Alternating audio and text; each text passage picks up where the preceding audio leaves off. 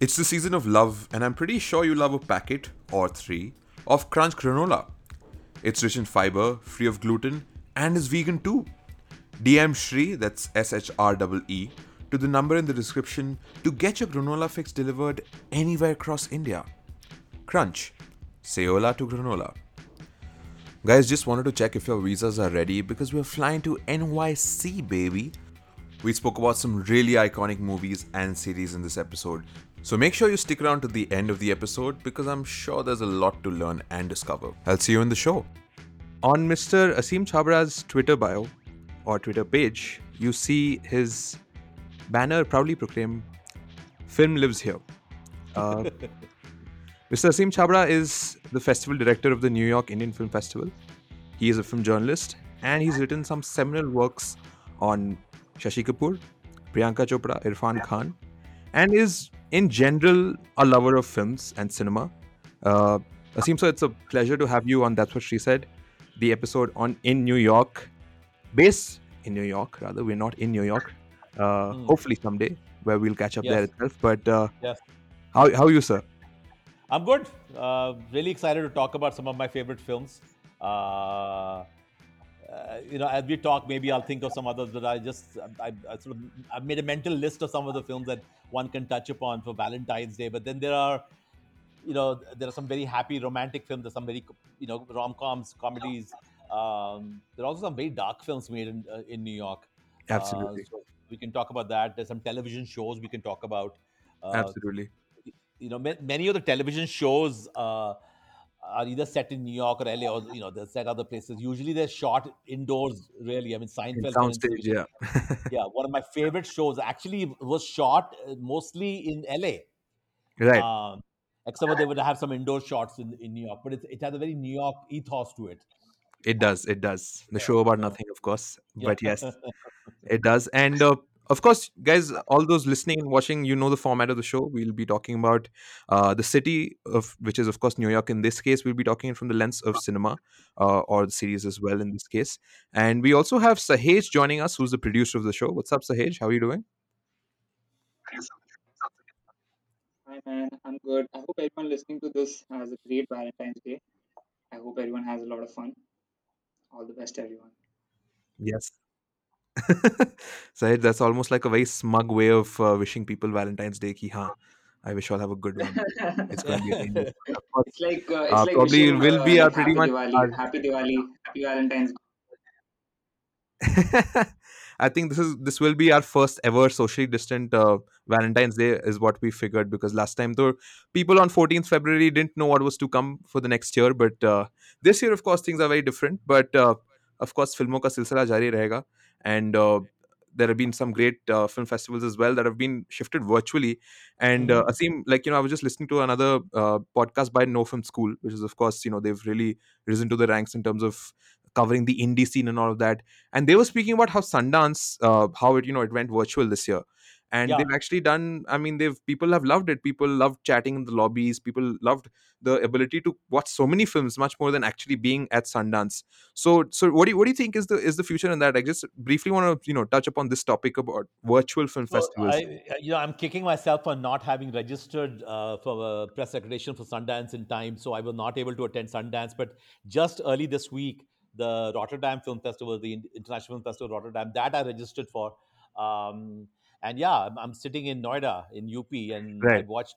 I watched virtual films. In fact, this morning I did, before lunch I saw two films, and it sort of ended, but they have films made available for 72 hours each film. So Right. up to tomorrow. There's some films.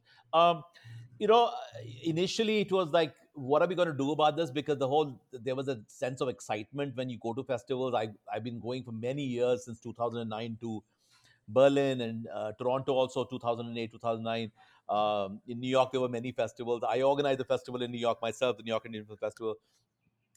But Cannes was cancelled. South by Southwest was cancelled last year. Cannes Right. just made an announcement of a list of films which they had selected, which were blessed by Cannes, but they didn't show them. Yes. Um, we actually were one of the first festivals, the New York Indian Film Festival, to do a virtual festival in July. Right. And while there were other challenges, and I missed being in the theater and meeting the audience every day and watching their reaction, because you spend a lot of time picking films that you want to share with the audience, especially Absolutely. when I'm organizing a festival. um, I missed that, but then I realized the one of the advantages of doing a virtual festival, when we did the New York Indian Film Festival, was that we used to only hold screenings in Manhattan, in Right. New York City.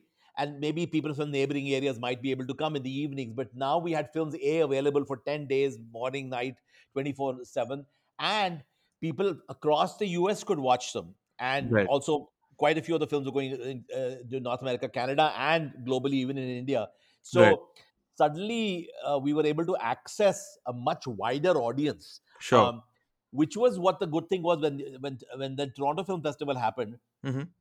I was actually in New York at that time. September, October, I had to go to New York for some work. So I was watching the films in New York. But some of my friends who I used to go with them to Toronto, we would all meet up there and hang out and watch films, come out, argue, discuss, have coffee. Your favorite restaurants are nearby. Yeah. Then you rush to write articles. Then you rush to go see. So they were sitting in India, many of them, and they were watching the same films I was watching, sitting in New York. Yeah. Um, and which is what has happened now again and again. But then I attended the New York Film Festival, which is, I used to go to press screenings. Those press screenings were also virtual, even though I was in New York. Although New York Film Festival did something really great. They did some drive-in screenings, Ah, right. and I had never Okay. been to a drive-in theater, but I went twice to. I saw two films with some friends of mine in the car. Uh, Abhi recently, so the Indian Film Festival, International Film Festival in Goa, Hmm. that was actually held physically, Yes. but they have a film bazaar that's held parallel every year, end of November. It's Right, right. at the Marriott in Panjim. That was held in January. That was also virtual. One could watch the films. So yeah, in fact, some festivals are taking the risk and doing it, and hopefully it'll be fine next week. Actually, on Tuesday, I'm flying to Kerala because the Kerala Film Festival, International Film Festival of Kerala, used to be held in Trivandrum, Right. and in December, and it's one of the most popular big festivals in India, and people would come in throngs to Trivandrum. So what they did was they decided they wanted to do a physical festival. What they've decided is they've actually got to move it. They've shifted to four cities. Hmm. First a week in Trivandrum, then a week in Cochin, then a week in two other Wow. cities, so the pressure on Trivandrum will be less, and they're also observing 50% occupancy. Every other And seat they is going said, to be yeah. empty. Yeah. Yeah. So we'll see. Early February, early March, Berlin is holding its festival. So everything has gone one month. But Berlin used to be February. It's February. in March. Hmm. That's Right, Berlin. The right. press screenings, the industrial screenings are all virtual also. So Understood. Understood. No, that's really great. That you mentioned that, and how each city again, they are kind of seeing it depending on their their kind of precautions. Some people are again doing the hybrid version. Some people are doing online, offline, yes, yes, and of course New York as a city itself. Coming back to the city, coming back to NYC, really, it has such a huge diaspora, right? Like from all across the world. It's so many communities, of course. Within the five boroughs, they say there are like the seven planets live within the five boroughs. That's of course a popular saying that the entire world is essentially lives mm, in New York, and it's really interesting what is the representation that we've seen. And of course Bollywood has its own lens, but we'll be talking mostly about and Asim, with your list itself, it'll mostly be the classics based out of New York, and the ones that are basically essential viewing, and that's what this podcast is essentially kind of list down, is that some films that you gotta watch based on New York at some point of your life. So, Asim, what's on your list for the very first film? Like, let's dive right into it. So I actually, the first three films that I have in the list, all three were written by Nora Ephron, who Right. sadly died a couple of years ago. Yes. The first one is When Harry Met Sally, which Rob Reiner directed. Right. He co-wrote with Nora Ephron, and then she wrote two other films. And sort of, Meg Ryan became like almost a muse for her. So Meg Ryan was in Yeah. all three. All the When films. Harry Yep. Met Sally, You Got Mail, and actually before Sleepless You in Got Mail, Seattle. there was Sleepless in Sleepless Seattle. in Seattle. Seattle. Yeah. Um, yeah. Um, when Harry Met Sally is a really quirky, funny, romantic, yes, but it's really interesting because it's a story about this guy and a girl. They actually drive in a car from Chicago to New York, um, and they're both dating different people. Right. Uh, And so, and you have Billy Crystal, who has a very sort of this dry humor, this very quirky humor, and Meg Ryan is sort of all cutesy, and she'll get very angry, etc. Um, they argue, they make friends, they sit and eat, and this issue keeps coming up again and again. Can a man and woman be friends Be friends. without Yeah. Having without that having sex? romantic. Yeah. Yeah. Right. So that's what the whole film is about. But from Chicago, and then it takes place over a period, I think, 12 years, because and over a period of 12 years they meet again and again, and they break up. They have relationships and they have sex, and they break up again, and then they end up having relationship with other people. Um, and a lot of it takes place in New York City. It got some Yeah. very iconic moments in New York City, and the romance is presented with a city in the backdrop. In a lot of scenes that you feel like the city is the second. There's a great scene. They go for a walk in Central Park, and it's the fall season, the autumn season in Right. North America. It's just spectacular when the leaves start to change colors and they all Right. become brown before they The drop. rust color. Yeah. Yeah. Yeah. Now, New York actually doesn't have that much of it. People actually go to Vermont and up in north, and even Ah. Canada. Okay. The colder the climate, the more north. But New York also, Central Park, for instance, is full of trees. Right. And there's a gorgeous scene in When Harry Met Sally with all the trees, the leaves are brown, and it gives such a lovely. And they're walking through the park. Um, yeah, it's a lovely film. There's some really funny moments in it. Really, I'll have what she's having. I'll Of have what course. she's having, and it's set in. The couple of things really funny actually. So that woman who says I'll have what she's having. Uh-huh. That's Rob Reiner's mother. He cast his mother. Oh, wow. That's quite convenient. Yeah. Okay. So that's one funny part of it. That's a very very famous Jewish deli called Katz's Deli. Right. Um, Right. in it's on Second Avenue and on Houston Street. And in fact, apparently, and I haven't gone and checked it out, but I've read that the table where they're sitting, Mm-hmm. it's been carved there, or there's a little plaque that they post inside that this is the table where they shot the film. They were sitting. Ah, Um, wow. so yeah, When Harry Met Sally is really fun. And there's a constant bickering between the two. I mean, the two actors, I'm sure they rehearsed a lot, but that thing that they call as chemistry, um, it happens when two actors really sort of connect. Yep. And even whether they're being romantic or whether they're being antagonistic and arguing, and they do it very well, both Billy Crystal and Meg Ryan. And all the while they fight and they break up and they move, there's a heartache, because you feel like they could get along fine, they could get Yeah. along well. you Yeah. know why can't they be in a relationship or marry? And it's a lovely film. Right. Based on that, like based on what you said about When Harry Met Sally, I was thinking about Before Sunrise, right? Like the entire Before trilogy. What do you think is the kind of the connection, let's say, between, of course, because there we also have, these two people, and of course, a slightly different storyline, but again, the bickering and the arguing and the flirting and all of that. But do you think that when Harry, of course, it was released much before the trilogy, but do you think that it serves as a sort of like a antithesis to Before Sunrise or the Before trilogy, that movie itself, because it's slightly more different, it's slightly deviant from that route? Do you think that it's very American to its core, or do you think otherwise? Like, what do you think in comparison, let's say, to the Before trilogy? No, I think it's an interesting connection to draw. Really, it didn't occur to me until you mentioning it. Um, Yeah, I mean, what makes the Before trilogy also stand apart from the fact that they were so lovely and romantic, and also what the Before trilogy does is, um, and I'm hoping one day they'll make a fourth film also. Yes. It's over such a big span of time. They're very young, and the films are also shot over a Short, period of time. exactly. Yep. So there was a gap of like 5-10 years or something like that. So they were very young. The middle one, which is Before Sunset, no, Yeah, Before before Before Sunset. sunset. Yeah, sunset. yeah, Yeah. yeah. Third is before midnight.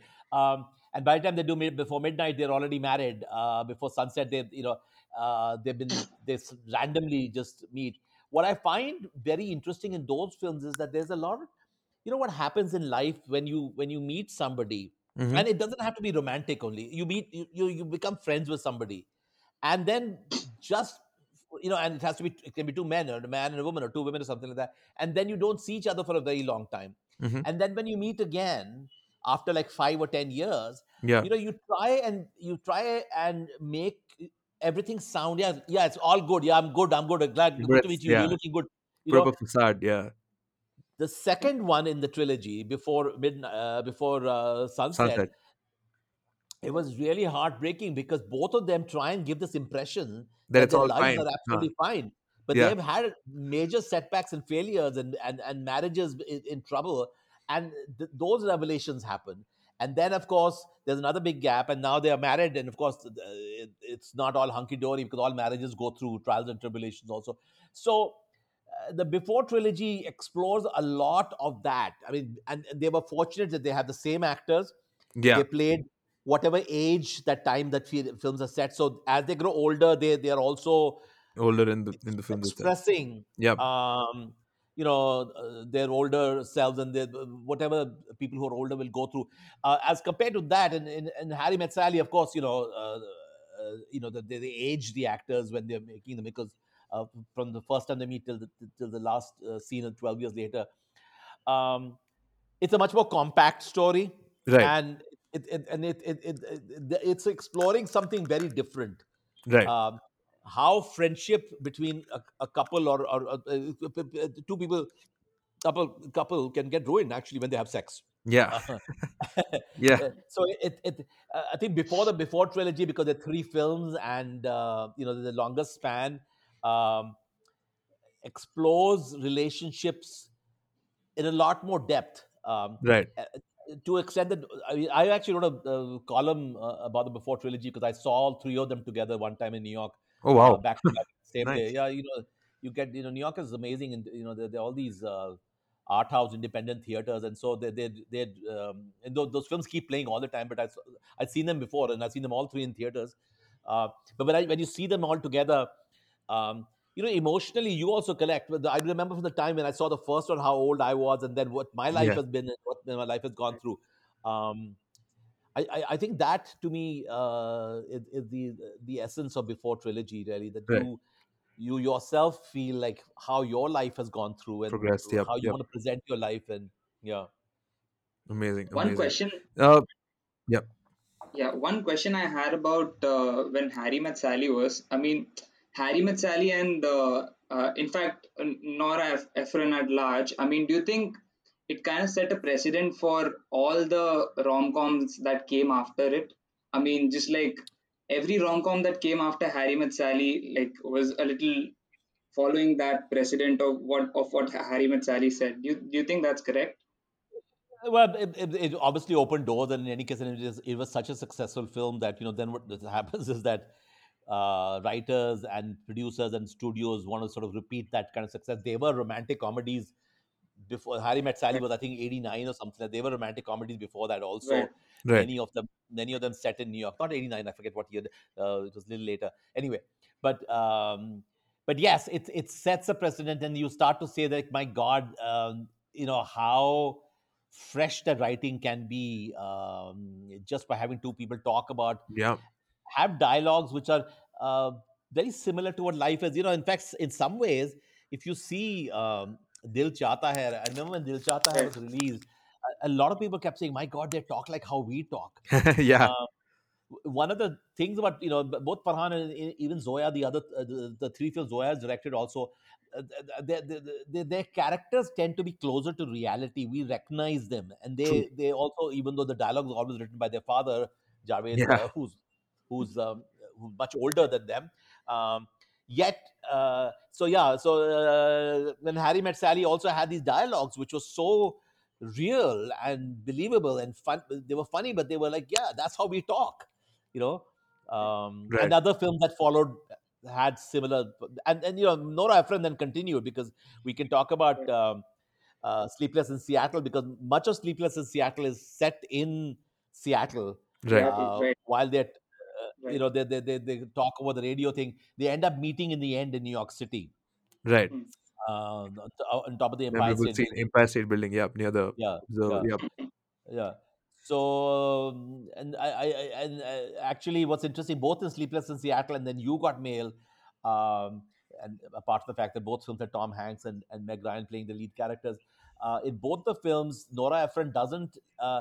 These people connect Right. outside. They don't meet face to face. Right. You know, Right. in Sleepless in Seattle, it's or a radio Radio. Yeah. talk.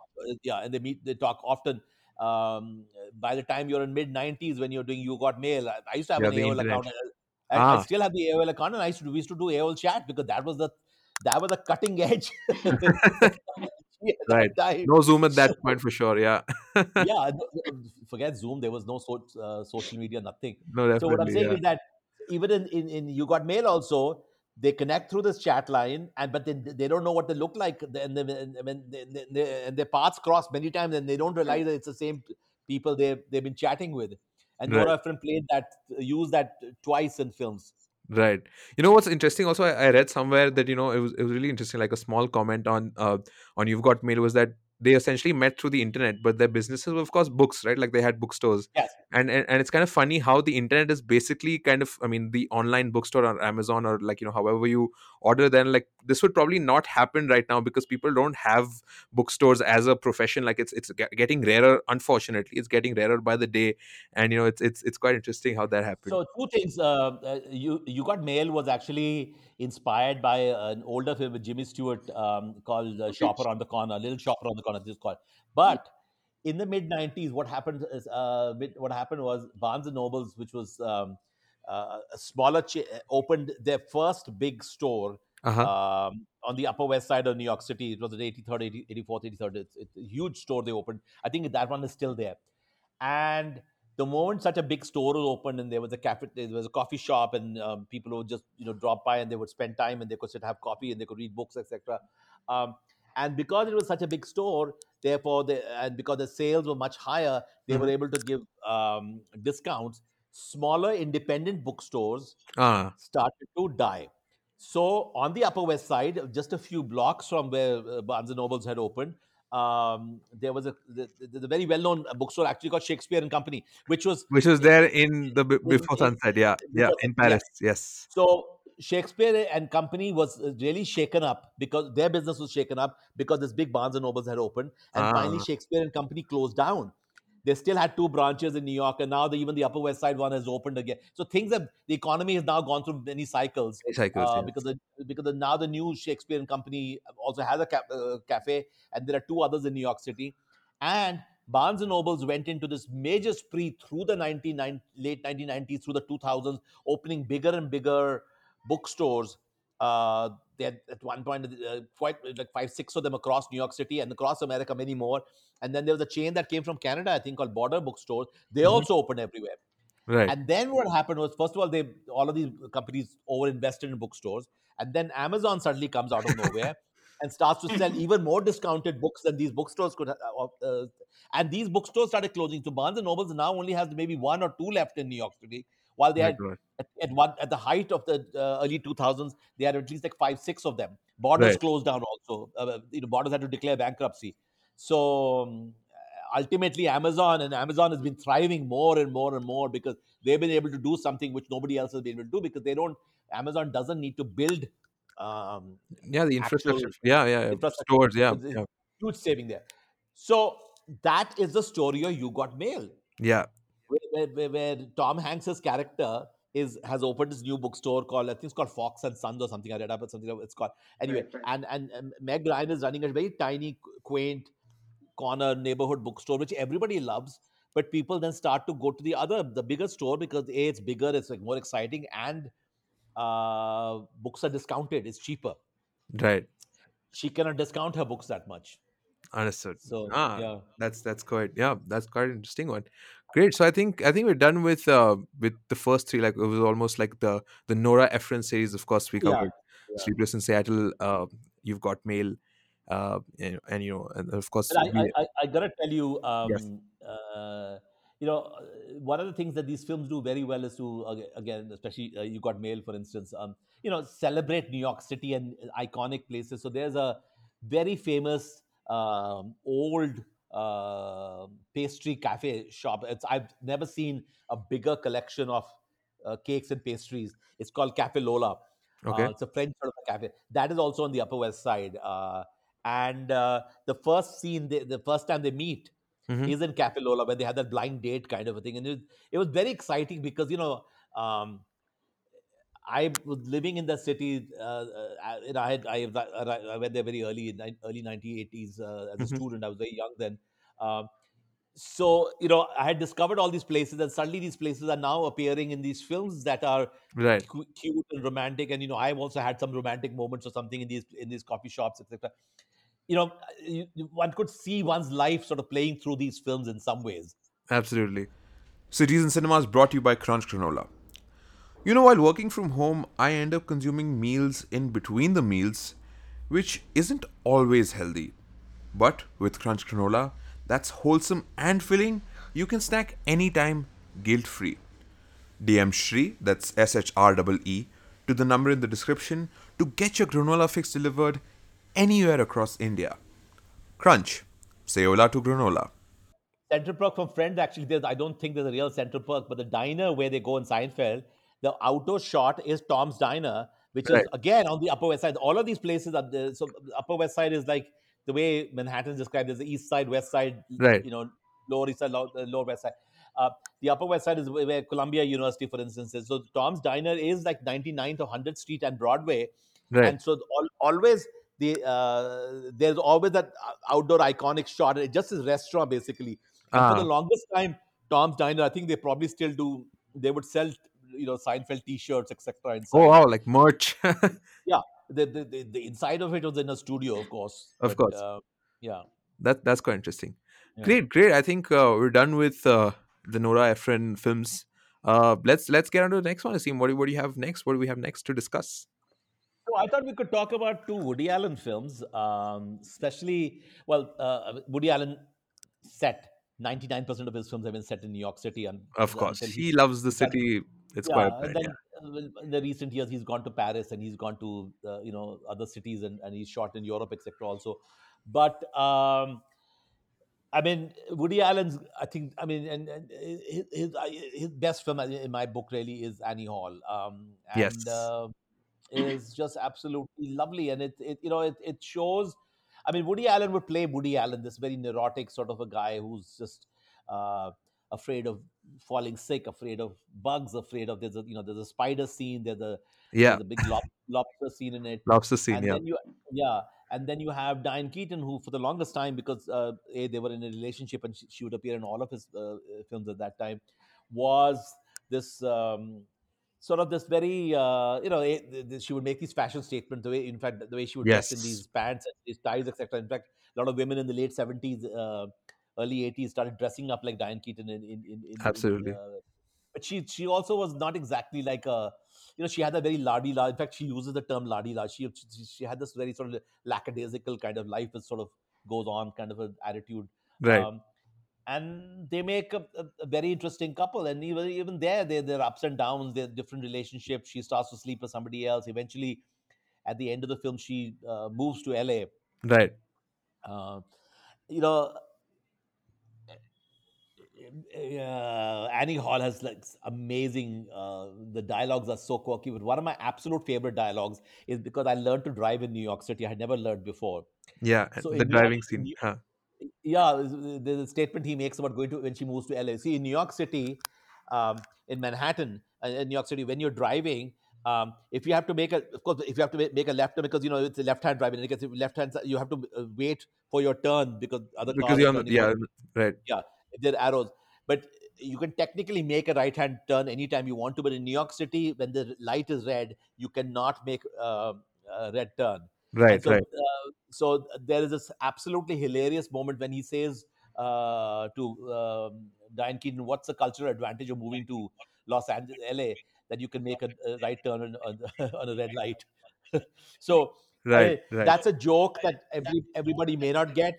All New Yorkers will get it. I began to appreciate it much more when because I saw the film. I saw Annie Hall back in the late 1970s when I was in India. I was saw it in Delhi, and I don't think I got the joke at all at that point until I started driving in New York.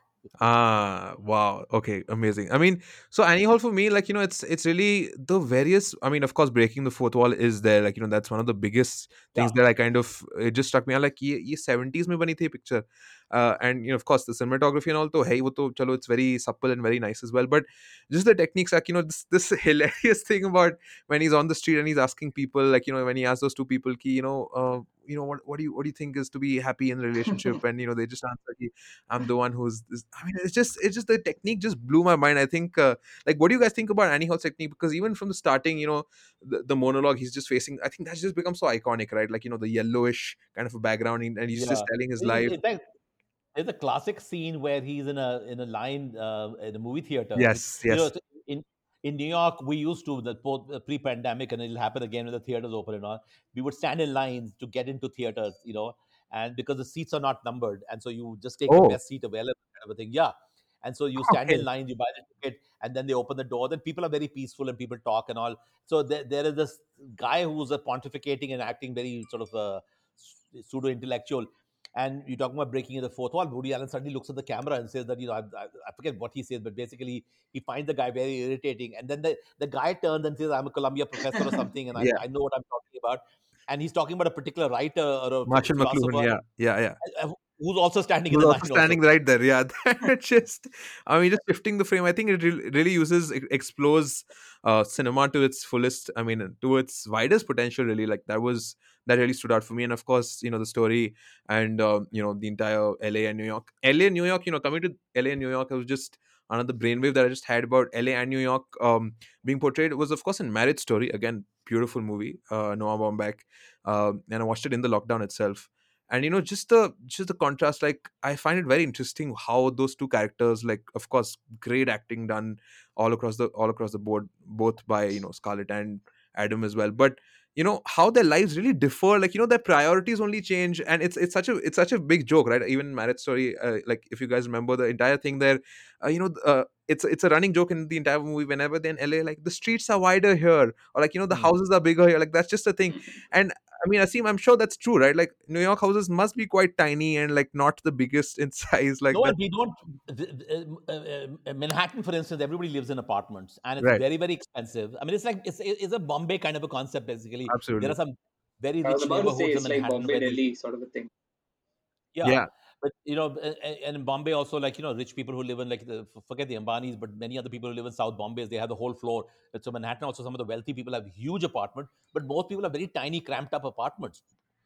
Uh, the concept of houses only happens when you leave Manhattan. Parts of New York City, Queens, Brooklyn have houses, but then when you go to the neighboring states, New Jersey, which is right across the river, Right. Hudson River, there people have houses, and the bigger. But yes, LA has houses. Los Angeles has a lot of land, Right. um, and it's a big sprawled out sort of a thing. And you don't know where the LA ends and some other suburb starts or something like that. Of course, there are apartment buildings in LA also now, Sure. um, but there's a big distinction. You can get for the price that you're paying in New York City, no matter where you go, you can get a much bigger space, whether a bigger size apartment or uh, house. You mentioned Marriage Story. Have you guys seen Noah Baumbach's The Squid and the Good in the Whale? whale. I want Yes, to know. of It's on my course. Yeah. list. I mean, So that's a New York City based, is set in Brooklyn, and Yeah, I was about to it say that also because that film. I'm sorry. That I was about to say, no, Noah Baumbach. He's also a very quintessential New York director, right? I mean, even with yeah. Francis Ha and Squid and the Whale, and Squid and the Whale. I mean, it's set in New York in the '70s, which is arguably, when culture was at its peak in New York. I mean, there was there was Lou Reed and Velvet Underground and Andy Warhol, and so it is also set in that New York, right? Like at that New York in that point of time. So I was about to mention, yeah, Noah Baumbach is also another one. yeah. And it deals with a very different kind of romance. It's about a marriage falling apart, and the couple separate, divorcing, and how it impacts the children, Right. especially while So they're sort of bookends, two bookends. As far as I mean, Noah Baumbach has done more. I think he's done something else after that also, or maybe he's working on something after Marriage Story. And Marriage Story is about a marriage breaking, but how it actually impacts the couple itself. Yep. Yep. Uh, Yep. Especially the man, because she's the one who decides to leave him, Yep. and he never realizes that he was making her compromise her life and her career so much. Uh, so while there are two very different stories about marriage breaking, but it's very interesting that he and as part of they're inspired by his own parents and their Right. breakup. Yeah. So Right. yeah, but Absolutely. both films have Squid and Whale is entirely in New York and Brooklyn, and so you have New York City, the backdrop, but a romance falling apart. Right. Amazing. Amazing. Definitely have to check out Squid and the Whale. But coming to Asim, your second film, Woody Allen film, which is of course a very Manhattan. very popular area in New York. It's arguably the most recognizable one as well. Manhattan, which is of course black and white, and the entire. I mean, it's. I mean, would you call it? I mean, it's. Would you call? Of course, by nature, it's not a noir film. But do you think the lighting and all is purposely to get that to evoke that Yeah, in yeah, feeling? yeah, yeah. You start to wonder why at that stage he had suddenly made a black and white film. It was to create some sort of the noir thing mood, but noir mood usually also has sort of dark and twisted characters and Characters, everything else. yeah. So that doesn't exist in the film. And he starts off by his saluting. I forget the dialogue, but I think the opening monologue basically talks about how Right, he right. loves New York and Yeah. Gershwin and all the tunes and the streets and the walk, etc. Um, how New York really means so much to him. Um, there is another theme that appears in that it's I think Manhattan is probably the first one that continues through Woody Allen's films and in Woody Allen's personal life also, his obsession with younger women. Right. No, but it's true because Right. in Right, Manhattan also, right, Meryl Hemingway is she's just out of, is it Meryl or Margot? One of the we got to Google, man. I'm feeling terrible about this. One of the Hemingway sisters, and she's I think it just was out of high Margot. school, and he has right. an affair with a girl in high school, and then it happened in a couple of films, husband and wives, and then of course in real life also he ended up marrying what was Mia Meryl. Farrow's Mia Farrow. adopted daughter. Yeah, adopted daughter, which was practically for all practical purposes his own daughter. Also, he never adopted her, but and she was half his age. So that's Manhattan for you. But Manhattan has a lot of other charming things. It's one of the first films you see. In fact, it's not one of the first, but it is one of the early Meryl Streep films. Right. Uh, she She plays looks, Woody yeah, Allen's Ex-wife. ex-wife, Right. who fallen writes for a his book. woman. Yeah, she writes this book, and now she's become a lesbian, and Yeah. basically where she talks about their sex life, and he's like totally he's very nervous about that book coming out, basically. So that's Obviously. another level of nervousness that is portrayed in that, because he basically always plays a very nervous, fidgety character. Yeah. Yeah. In any case. Amazing. Amazing. But yeah, Manhattan is lovely. Manhattan is terribly sad. Uh, Partly the sadness also comes from the young girl, although I mean I won't give away, but at the end at least you realize that she's finding her path, because she's so young and he really hurts her. Right. Uh, in Annie Hall, they're adults, and their pain is not so painful to us, because they've gone through, they cheat on each other, and they've had previous relationships, and they'll have relationships later, and they I think in Woody Allen's case he's even been married in Annie Hall before. um, so yeah, but Manhattan has this very there's a tinge of sadness in Sadness Manhattan. to the entire. Yeah. Yeah, Yeah. The color is not there quite literally in the film. But yeah. yes, Asim, what's next on your list? I think Woody Allen, of course, great filmography. Other than that as well, loads of film based out of New You know, York, based on New York itself. Yeah. I wanted to talk about, so there is a lot of that we can there are many other comedies we can talk about, and then Right. we can touch about some TV shows. Um, I wanted to talk about some of the dark films that are set in New York City. Of course. Um, Yeah. and so two of Martin Scorsese, especially Taxi Driver, because Taxi Driver is set in Manhattan. Um, Goodfellas is set, and Mean Streets, which is an early version. It's a very raw. It has a very raw indie film. Is also that's all in the lower east side of Manhattan. But and then there's Goodfellas, which is largely set in Queens and Long Island, which is Queens is a part of New York City, one of the five boroughs. Long Island is a separate entity, Yeah. but it borders Queens. Um, but Taxi Driver, he's a taxi driver in New York City, and the way in Taxi Driver was made in I think 76 or 77 or something, late 70s. Hmm. Um, the he keeps talking about the filth on the streets, and that was the reality of New York City. So I went to New York in 1981 as a student, Right. and the Times Square that they showed in Taxi Driver, which was made like about 4 or 5 years before I went there, Right. was exactly the way when I landed in New York City. I mean, there were rows and rows of Times Square were porn theaters, Right. and there were hustlers, and there were prostitutes, male and female prostitutes, and child prostitutes. You could see them. There were drug pushers. It was. I was very young at that time, but going through some of the parks in New York City, it was kind of scary where you have these. People selling, they would sell you what they would call a nickel or a bag of marijuana. A nickel was $5, and a bag was that was a dime, nickel and dime. Dime was for like $10. A little packet of marijuana would be sold like in 81 or something. Right. um, they show so much of that in Taxi Driver. I mean, when he's driving, and and the smoke rising. So in fact, The that steam. still Yeah. happens. I have never been able to understand, but it has to do with the way the underground systems and the buildings have the The heating heating system, system, etc. right? Uh, So, Yeah, there's actually a video on Right. this by Cheddar.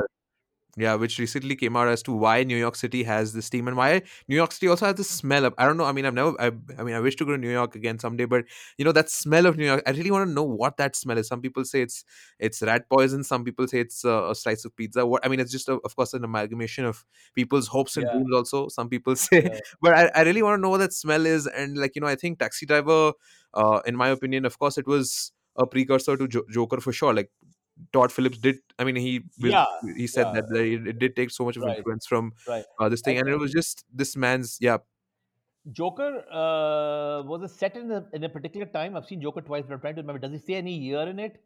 I mean, I'm again, it trying. was. I Right. think as you had mentioned, Doesn't when doesn't the mention. doesn't mention a year, but again, the 80s, because of course the subway system. I think that's the biggest visual cue Right, for me. right, Is right. all vandalized. I mean, that's bad. Yes, Like and that yes, was the entire period where I yes, think there was a yeah, lot of the city was going through a lot of stress, right? Like it was just yeah, bearing the world. yeah. We are the world's top city, top city. Just it kind of had like almost like a breakdown. Yeah, it had the economic system was collapsing. Actually, you mentioned subway system because there's the original and the remake taking of Pelham 1, 2, 3. Yes, yes. Original was with Robert Shaw, and I forget who else was in it. Of course, the later one had Denzel Washington in Denzel it. Washington. Yeah. And my God, and basically the film is set in the subway system itself, especially the original one. The filth and the graffiti and everything else. It just is. It's so real in that film.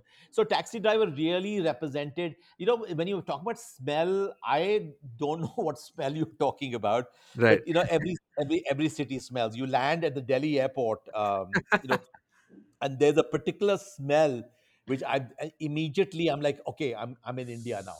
The airport. By the time I get out of the airport, then it's like pollution, everything else you're fine. But there's a particular smell at the airport itself, and while it's a very fine airport, Bombay has much nicer the airport.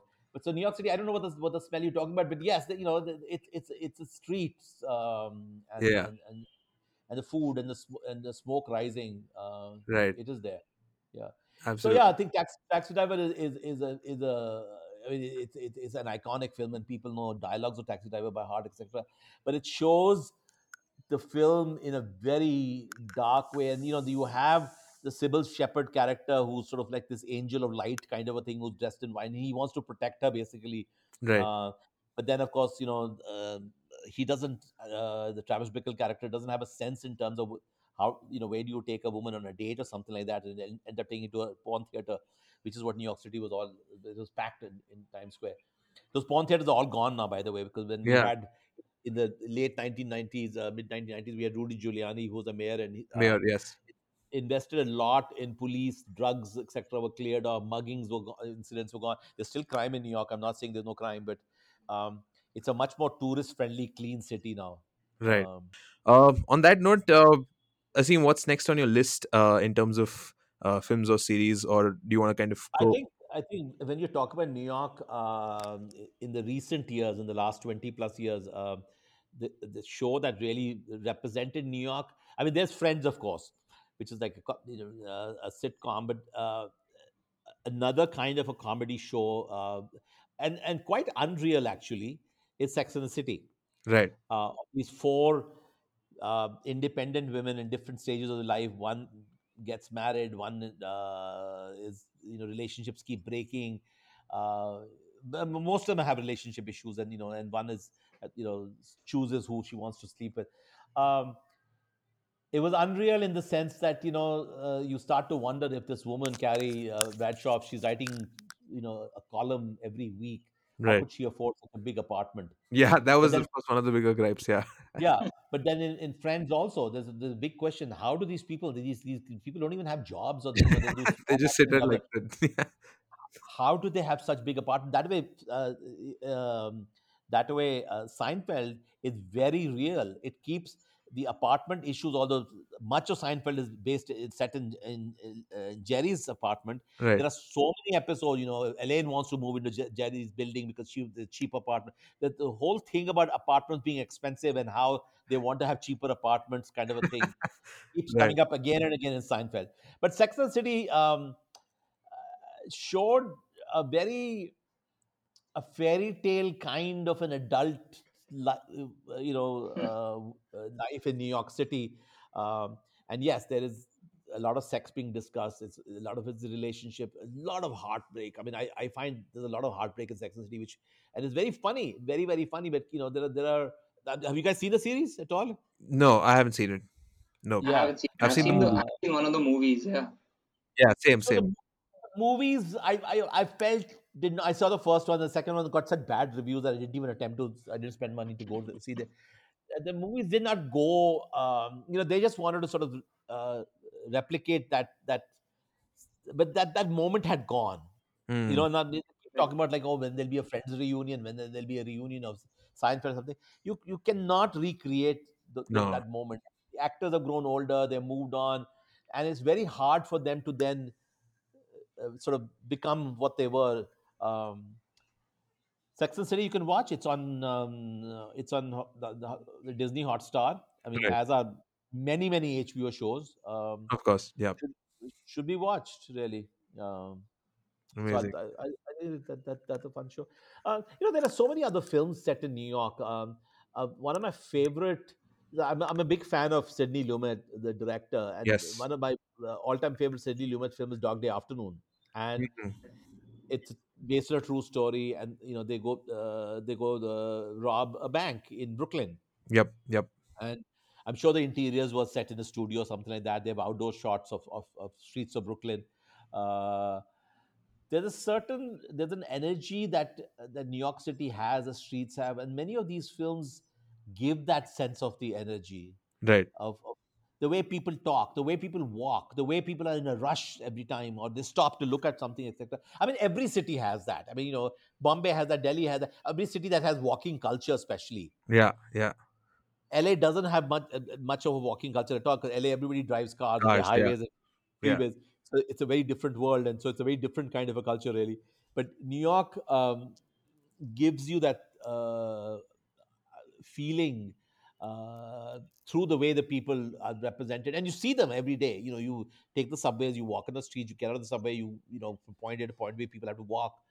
um, Dog Day Afternoon had, this large crowd of people start to gather outside. So there are films like that. Inside Man, for instance, had New York scenes. Spike Lee's many of his films have been set in New York. Yep. Um, Right. Right. Do the Right Thing, of course, is Do the the right most thing. most Yep. famous one. Yep. Again, Brooklyn. Um, uh, New York has been represented for decades and decades and decades in different ways by different directors, really.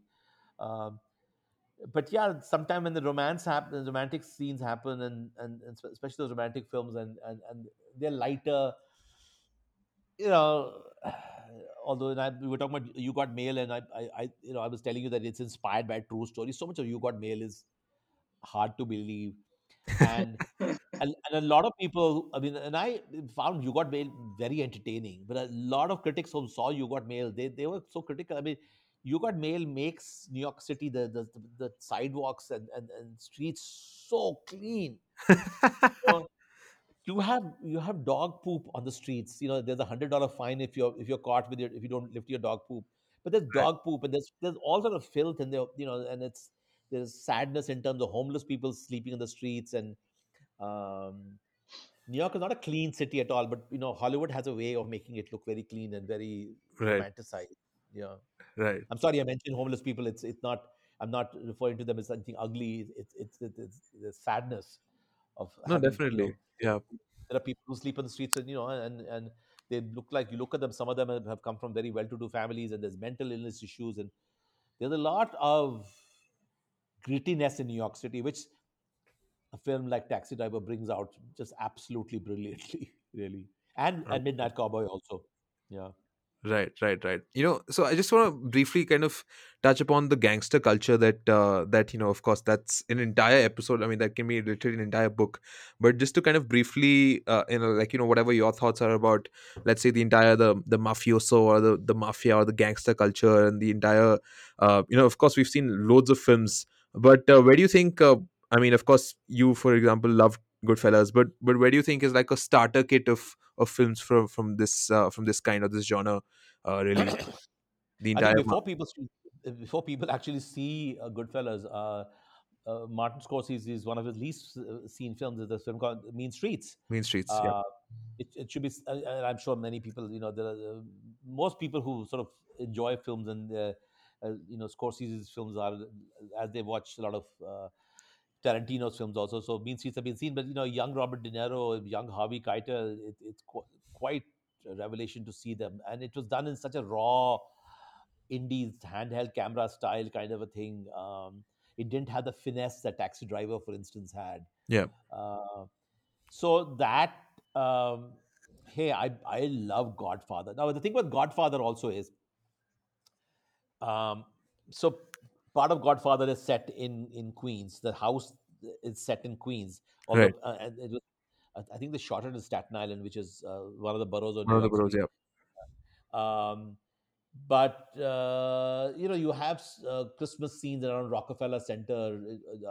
You see a lot Fifth Avenue, um, but a lot of the action that happens in Godfather happens the indoors, in Even these bars, and or on eating. But there much of it is in Queens.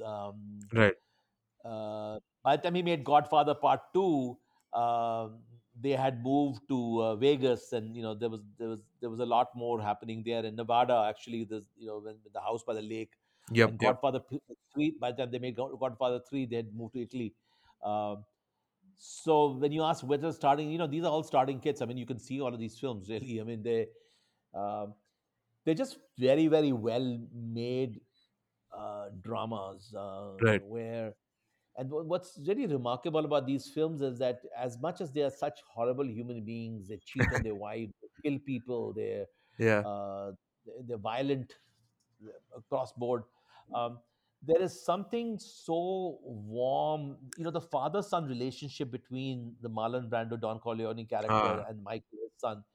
It is just so beautiful because it's almost like Michael is this, and then there's a middle son, Fredo, who's not ignored exactly, child. Yeah, yeah, right, right. he's not mentally in a strong place, etc.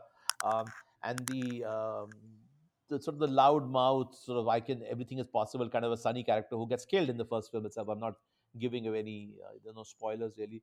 Um, I'm sure most people have seen Godfathers. Why am I yes, yes. telling people to see Godfathers? No, no, Godfather, of course. That's. I mean, yeah, Yeah. So yeah, and then Scorsese did a wonderful. I mean, Goodfellas is a fantastic film because Goodfellas is a nice reflection of what um, these middle class homes lives are all about. And then they come home, and the kitchens, and the mother's making spaghetti, and Scorsese's yeah. mother plays, a lot of that. Um, it's quite it's very realistic. Of course, there is a violence, and there's even some humor that comes out of the violence. For instance, um, Right. some of it actually, Scorsese tried to replicate again in Irishman, again, Right. in Yes. terms of the home, and in terms of an Irishman, of course, is also not all in New York. It's also outside New York also. Um, yeah, I mean, gangster films are. Then there are older ones. I mean, Scorsese made called Gangs of New York, which was also set in New York, but in a couple of centuries ago. Yep. Uh, Yep. it's a very different world. There is a Very captivating. beautiful film that Scorsese made set in New York, although most of it is shot in Boston, called Age of Innocence, Okay. Right, right. with Daniel Day Lewis Right. Michelle Winona Pfeiffer Ryder. and Winona Ryder. Uh, it's such a beautiful, perfect film, and it's New York at the turn of the century. And I'll tell you an anecdote. So there's an actor called Richard E. Grant. I'm sure Hmm. you might have heard of him. Right. A few years ago, he got an Oscar nomination. So I ran into Richard E. Grant at an ATM in Manhattan. I even remember where it was, in 57th and Madison. I was going to pull out some money. He was standing in front of me, and I recognized him immediately because I had seen him in a film called The Player. Have you guys seen a film called The Player? If you want to see a film about Hollywood film industry, you got to see The Player. Okay. It's set in LA. It's Robert Altman's like ultimate classic, sort of this uh, dark story about Hollywood, the way it functions. Anyway, so I've just seen him in the Player, and I saw him standing at the ATM line, and I said, I couldn't remember his name, and I said, I saw you in some film, and so he's introduced himself, and then I asked him, what are you doing? Uh-huh. And he says, I'm here to shoot a film for Martin Scorsese. It's called Age of Innocence. And I'd heard the film was being shot. He Right. said, we shot some scenes in New York, but now we're moving to Boston Right. because the homes that Martin Scorsese wants to show in Age of Innocence, which is a turn of century, like late 19th century homes Right. in New York City. Those buildings don't exist in New York anymore. Boston Then has Boston. those kind of has an architecture. So he said, we're going to Boston next day or something like that. So it's a story that stayed with me. So Wow. That's yeah, pretty cool. That's pretty cool. Right. but That's you should see Age of Age Innocence. of Innocence and Yeah, The Player. yeah, yeah. Amazing, amazing. I think we've got quite a bunch of recommendations to definitely catch up on. Let Anytime. Yeah, let's finally jump on to the last bit of today's episode, which is of course a classic. I mean, well, a lot can be said about this show. It's people want to love it. Some people don't love it. Some people try to appreciate it, understand it. Other people just don't get the humor that is from New York. It's not just got culture of New York. It's got also got the subcultures of New York. It's none other than Seinfeld. And of course, we all know the concept of Seinfeld. I mean, the concept, of course, being the comedy kind of, intertwined. And I'm really like, fascinated. I myself am a really, really big fan of stand up comedy as an art form. Like, I've been, I mean, I've of course tried my hand at it and, admittedly failed at it. Quite clearly, judging by my sense of humor, even on the show. So, like, this is that's something that I've kind of, it's something that Seinfeld really, though. I mean, I can imagine, like, of course, there have been so many series, for example, in Easy, which is there, and it speaks about the entire, the cultures and how they meet across in New York City. But Seinfeld really does capture that, that stand-up life and the life, of course, just the mundane living in NYC, and just the diners and meeting random people and the hookups and the dating and all of that. So, Asim, what are your thoughts on Seinfeld, and why does it still stick? Is also another question. Why do people still gravitate towards it? As far as when you look at culture and cinema and popular culture, for instance, let's Right. talk about popular culture. Nothing has impacted me as much as Seinfeld. Okay. It really, and it was not me only, everybody around me. So I remember vividly the pilot was broadcast. It used to come, I forget, every Thursday night was supposed to be a big night on NBC. They would have like back to back four shows, half an hour, 8:30, 9:30, Right. and then four. And then at 9 o'clock, they would have some big, there was the ER show with George Clooney, and there were big, 1 hour drama shows. And I remember my ex wife and I just happened to put on television, and we watched the first episode of Seinfeld. I don't know why we did. And now when I look at it, and I've seen the first episode again, the pilot, you realize it's very raw. You realize that they were still not very, very uncertain and unsure what we are doing. But there was something about it that we connected with it even then. And you have four people. Although Jerry's character is financially successful, Yeah. uh, there's some scene where Kramer is absolutely shocked about how much money Jerry has or something like that. Right. So Jerry gets to travel, and Jerry gets to do these stand-up routines kind of a thing. He's financially successful. Um, but he's a failure in every other way. I mean, in relationships, for instance, I mean, every episode basically has Jerry going through one more relationship, and the women he's with or something like that. You have George, who's like the ultimate loser, um, who does end up in a relationship and gets engaged to marry Susan, and of course, then we know what happens to Susan. George is such a bloody miser. You know what happens? Remember what happened to Susan, right? When they were getting their wedding cards made, Right. George cut corners and went and bought some cheaper cards, a cheaper envelope, because because so Susan wanted to spend more money, George wanted to save money, and George didn't Right. never wanted to get married himself. So the cheaper envelopes or old envelopes or something like that. Susan is licking the envelopes. The Right. glue has some sort of like this poison kind of a thing, and she And then dies. she, yeah, she. So, uh, you know, Seinfeld was the first time I saw a show where there was just no, the whole idea of being PC, being politically correct, that didn't exist at all. They would make fun of Jews. They would make fun of just about every culture. They make fun of Indians. There's an episode when they come to India for a wedding, Right. Right. and the episode goes backwards, and George has been told that the bathrooms in India smell, so he does not use the bathroom through Through the. through his entire stay. It's hilarious. It's hilarious. They make fun of everybody. There's a recurring Pakistani character called Babu Butt, you know, who tries to start a Pakistani restaurant, and that's actually was very telling where he doesn't know what to do, and then Jerry advises him that you should call it a Pakistani restaurant, and nobody comes because people don't know what Pakistani food is. We call it They're going to Indian call it food. Yeah. Yeah. Yeah. Indian. Yeah. It's just everybody appeared there. You had well-known sports character. There was one episode where Kramer is convinced that he meets Salman Rushdie in his gym, and keeps calling him Salman Rushdie, Salman Rushdie.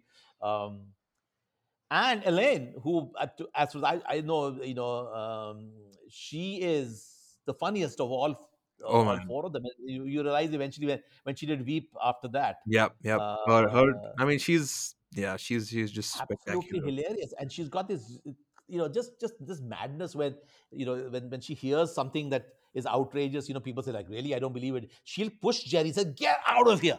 She always does that. I have seen episode after episode again and again, because what happened was, after Seinfeld was finally it was closed and it was closed Right. basically. You had reruns happening. Right. So there was a time for throughout the early 2000s or something like that.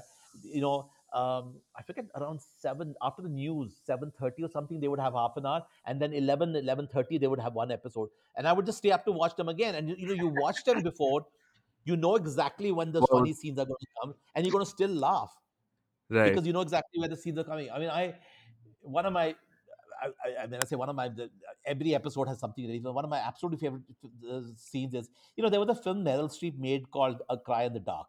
Okay. It's set in Australia, and it Uh-huh. was a true story about this couple who had gone camping, and their baby is missing, and then and the woman is charged with murder of the baby, and she makes the case. She tries to argue in the court, and it was a true story in Australia, where she said that there's a wolf-like animal in Right. Australia, and it's called a dingo, Uh-huh. and she keeps saying the dingo ate my baby. Okay. So out of nowhere, there's an episode where Elaine and Jerry have come to some party in Long Island, and they're bored as hell. And George has brought them to this party, and George suddenly finds some girl he's going to sleep with. So George decides he's not going to go back, and so Elaine and Jerry are stuck. And Elaine is sitting next to some woman, and she keeps saying in this very weird accent. She says, "Where's my fiance? Has anyone seen my fiance? Maybe my fiance has gone upstairs." She just goes on and on and on. And Elaine suddenly says, "Maybe the Think dingo away. ate your fiance." Now, if you've not seen a Meryl Streep film, you don't know what You she's know. saying. She also puts on this hilarious Australian accent. And Elaine, because she's so thrilled with what she's said. I mean, what's even better than just watching her saying maybe the dingo ate your baby is to see her immediately after that. She's so thrilled with herself that she's cracked this ultimate joke and insulted, and this woman says, "What?" And she doesn't get it, and she just gets up and goes away. There's so many such moments in Yeah. Seinfeld. Yeah. Yeah. Uh, My God. and there's some, you realize that they're very mean to people. They're not they're not good people. Yeah. And then there are the parents. There's Jerry's parents, and of course there was this one's parents, George's parents, and Elaine's very fussy father, and Kramer's Great. mother appears out of nowhere, and you suddenly realize that Kramer had a first name called Cosmos. Yeah. Uh, Cosmo.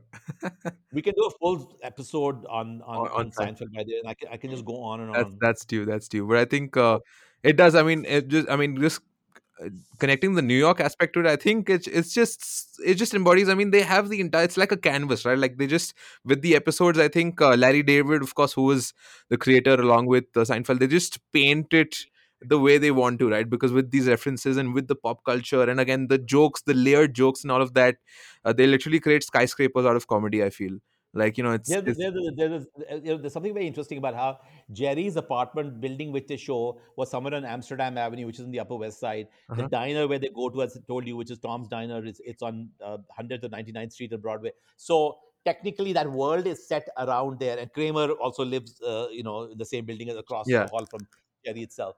And there's this one moment. So there's one moment, and George's parents live in Queens. right. Uh, there's one episode where I think Kramer has to go downtown or something like that, Hmm. and he lands up on First Avenue and First Street, which is all the way downtown, and Right. he's completely lost, as if somebody sent him to Siberia or something like that.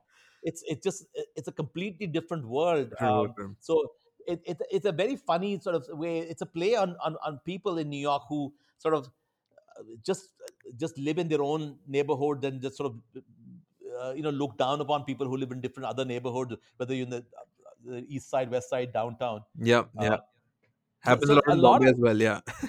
but a lot of the humor which is there.